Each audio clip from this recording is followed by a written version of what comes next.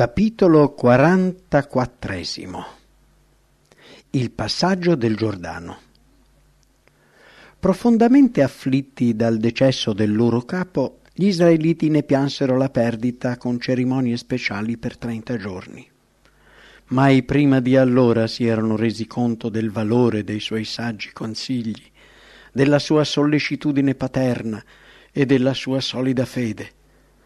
Fu con tali sentimenti di nuova e profonda stima che essi ricordarono le preziose lezioni da lui date mentre era ancora in vita. Era morto Mosè, ma non la sua autorità, che si sarebbe perpetuata nel cuore degli israeliti, che avrebbero ricordato quella vita santa e altruistica che in silenzio, ma con forza di persuasione, avrebbe trasformato perfino la vita di coloro che avevano negletto le sue parole viventi.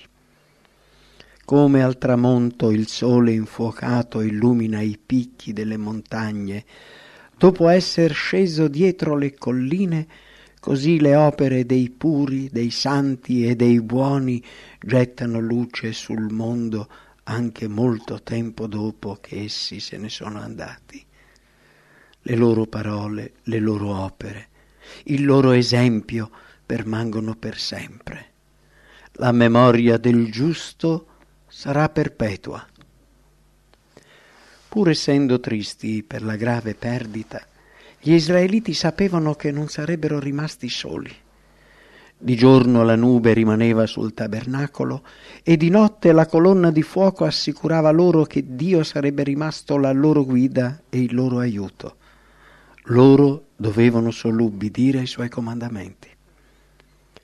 Il capo riconosciuto di Israele era ora Giosuè. Egli si era distinto soprattutto come guerriero.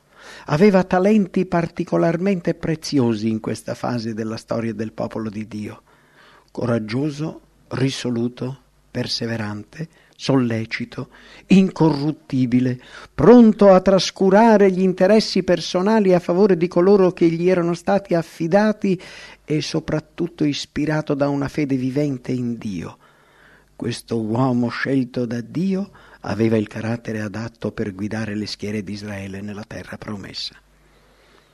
Durante il soggiorno nel deserto, Giosuè era stato il primo ministro di Mosè. Gli era stato fedele senza rivendicare alcuna pretesa e aveva dato prova di essere degno di succedergli, anche prima di essere chiamato a tale compito dalla voce di Dio, dimostrandosi fermo nel sostenere la verità nei momenti di pericolo, quando gli altri tentennavano. Giosuè era molto preoccupato per l'opera che l'attendeva. Ci volle un messaggio di Dio per fugare i suoi timori e le sue incertezze. «Come sono stato con Mosè, così sarò teco», gli assicurò l'Eterno. «Tu metterai questo popolo in possesso del paese che giurai ai loro padri di dare ad essi. Ogni luogo che la pianta del vostro piede calcherà, io ve lo do, come ho detto a Mosè».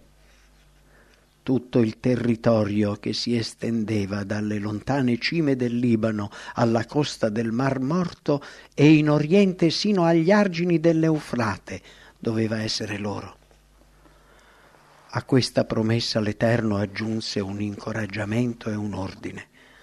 «Solo sii forte e fatti risolutamente animo, avendo cura di mettere in pratica tutta la legge che Mosè mio servo t'ha data. Questo libro della legge non si diparta mai dalla tua bocca, ma meditalo giorno e notte. Non te ne sviare né a destra né a sinistra, poiché allora riuscirai in tutte le tue imprese, allora prospererai». Gli israeliti erano accampati davanti al primo ostacolo da superare per occupare Canaan, il fiume Giordano.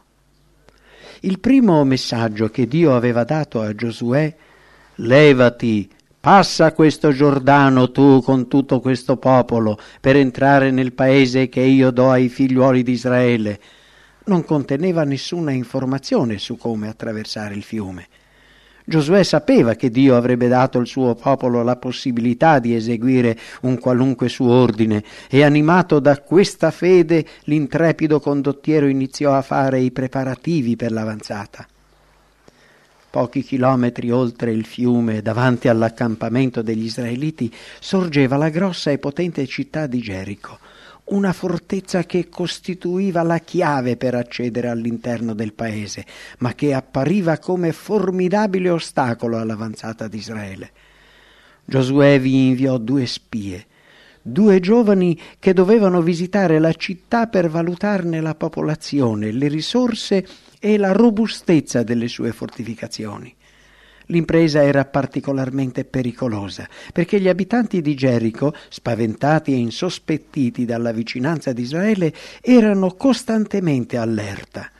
Ma una donna della città di nome Rahab protesse i 2 giovani, i quali le manifestarono la loro gratitudine promettendole di risparmiarla quando la città sarebbe stata presa.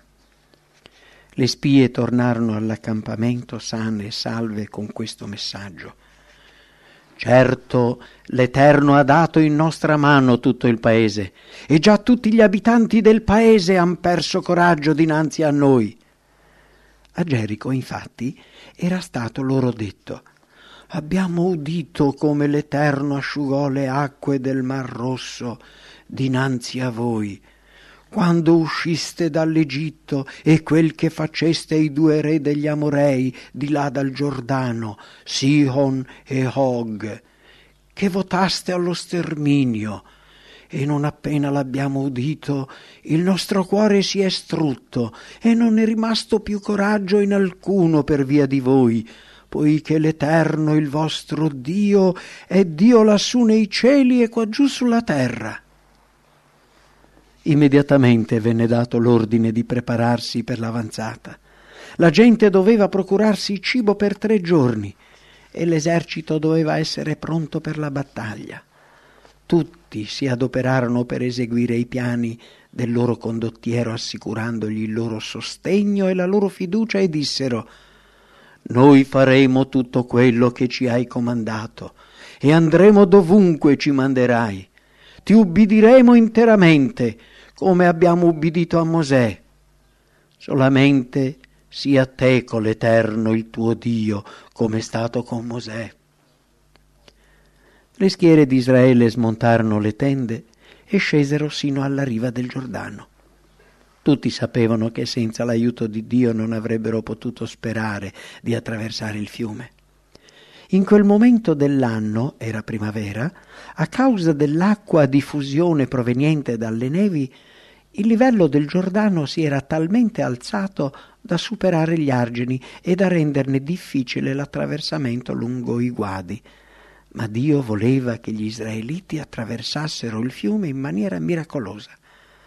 Giosuè trasmise al popolo l'ordine divino di santificarsi. Gli israeliti dovevano abbandonare i loro peccati, purificarsi. Domani l'Eterno farà meraviglie intorno a voi, disse Mosè. L'arca del patto doveva precedere le schiere, e quando gli israeliti avrebbero visto quel segno della presenza dell'Eterno sollevato dai sacerdoti dal centro dell'accampamento e portato verso il fiume, avrebbero dovuto partire seguendolo. Il racconto del passaggio del Giordano ci è pervenuto nei dettagli. Giosuè disse: da questo riconoscerete che l'Iddio vivente è in mezzo a voi, e che egli caccerà certamente dinanzi a voi i Cananei. Ecco, l'arca del Signore di tutta la terra sta per passare davanti a voi per entrare nel Giordano. L'avanzata iniziò al momento stabilito. L'arca, portata a spalle dai sacerdoti, guidava l'avanguardia. Il popolo aveva ricevuto l'ordine di rimanere indietro di quasi 1 chilometro rispetto all'arca. Gli sguardi di tutti erano fissi sui sacerdoti che avanzavano verso la riva del Giordano. Videro l'arca sacra dirigersi rapidamente verso il tumultuoso fiume, finché i piedi dei portatori furono coperti dall'acqua. Allora All'improvviso, mentre a monte l'acqua tumultuosa fu risucchiata, il resto dell'acqua fluì a valle e apparve il letto del fiume. Ubbidendo a un ordine divino, i sacerdoti avanzarono verso il centro del canale e vi rimasero finché tutto il popolo attraversò il letto e raggiunse l'altra riva. In tutti gli israeliti rimase impresso che la potenza che tratteneva le acque del Giordano era la stessa che 40 anni prima aveva aperto ai loro padri il Mar Rosso. Alla fine, quando tutto il popolo ebbe attraversato il fiume, anche l'arca fu portata sulla riva occidentale e appena raggiunse un luogo sicuro e i sacerdoti stettero a piè fermo sull'asciutto, le acque che erano state trattenute furono liberate e invasero il canale scavato dall'acqua. In testimonianza di tale miracolo, mentre i sacerdoti che sostenevano l'arca erano ancora nel mezzo del Giordano, 12 uomini precedentemente scelti, uno per ciascuna tribù, presero ognuno una pietra dal letto del fiume e la portarono sulla riva occidentale. Queste pietre dovevano formare un monumento per ricordare alle generazioni future il luogo in cui gli israeliti si sarebbero accampati per la prima volta oltre il fiume. Il popolo ricevette da Giosuè l'ordine di ripetere ai figli e ai figli dei loro figli la storia della liberazione che Dio aveva compiuto per loro, onde tutti i popoli della terra riconoscano che la mano dell'Eterno è potente e voi temiate in ogni tempo l'Eterno il vostro Dio, disse Giosuè. L'influsso che questo miracolo ebbe sia sugli ebrei sia sui loro nemici fu molto importante. Per Israele era un'assicurazione della continua presenza e protezione di Dio, una prova del fatto che egli avrebbe operato per loro attraverso Giosuè come prima era avvenuto con Mosè. Gli israeliti, che ora stavano per conquistare il paese, avevano bisogno di essere rincuorati con tale assicurazione. Li attendeva un'opera straordinaria che 40 anni prima aveva fatto vacillare la fede dei loro padri. Prima del passaggio del Giordano il Signore aveva dichiarato a Giosuè: «Oggi comincerò a renderti grande agli occhi di tutto Israele, affinché riconoscano che come fui con Mosè così sarò con te». La promessa fu mantenuta. In quel giorno l'Eterno rese grande Giosuè agli occhi di tutto Israele, ed essi lo temettero come avevano temuto Mosè tutti i giorni della sua vita. La manifestazione della potenza divina in favore di Israele doveva anche incutere maggior timore nei popoli che li circondavano e quindi facilitare il loro completo trionfo. Quando i re degli Amorei e dei Cananei seppero la notizia che gli israeliti avevano attraversato miracolosamente il Giordano, ne furono terrificati. Gli ebrei avevano già ucciso i 5 re di Madian, il potente Sihon, re degli Amorei, e Og di Basan. E ora la notizia del recente passaggio dell'impetuoso e gonfio Giordano terrorizzò i paesi vicini. Per i Cananei, per tutto Israele e per lo stesso Giosuè, quella era una prova inequivocabile del fatto che il Dio vivente, il Re del cielo e della terra, era tra il suo popolo e non li avrebbe mai né dimenticati né abbandonati.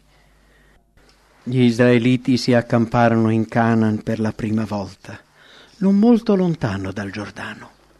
Qui Giosuè circoncise i figliuoli di Israele, e i figliuoli di Israele s'accamparono a Gilgal e celebrarono la Pasqua. Dalla ribellione di Cades il rito della circoncisione era stato sospeso. Ciò doveva costantemente ricordare a Israele che il patto con Dio, di cui tale rito era simbolo, era stato infranto. Anche l'interruzione della Pasqua ricordo della loro liberazione dall'Egitto, dimostrava il dispiacere del Signore per il desiderio che il popolo aveva di ritornare nel paese della schiavitù. Ma ora quegli anni bui erano finiti. E ancora una volta Dio, restaurando quel simbolo del patto a cui si sottoposero tutti coloro che erano nati nel deserto, riconosceva Israele suo popolo.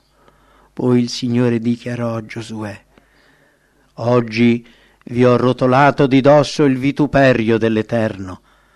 Per questo motivo il luogo di quell'accampamento fu chiamato Gilgal, che significa l'atto del rotolare.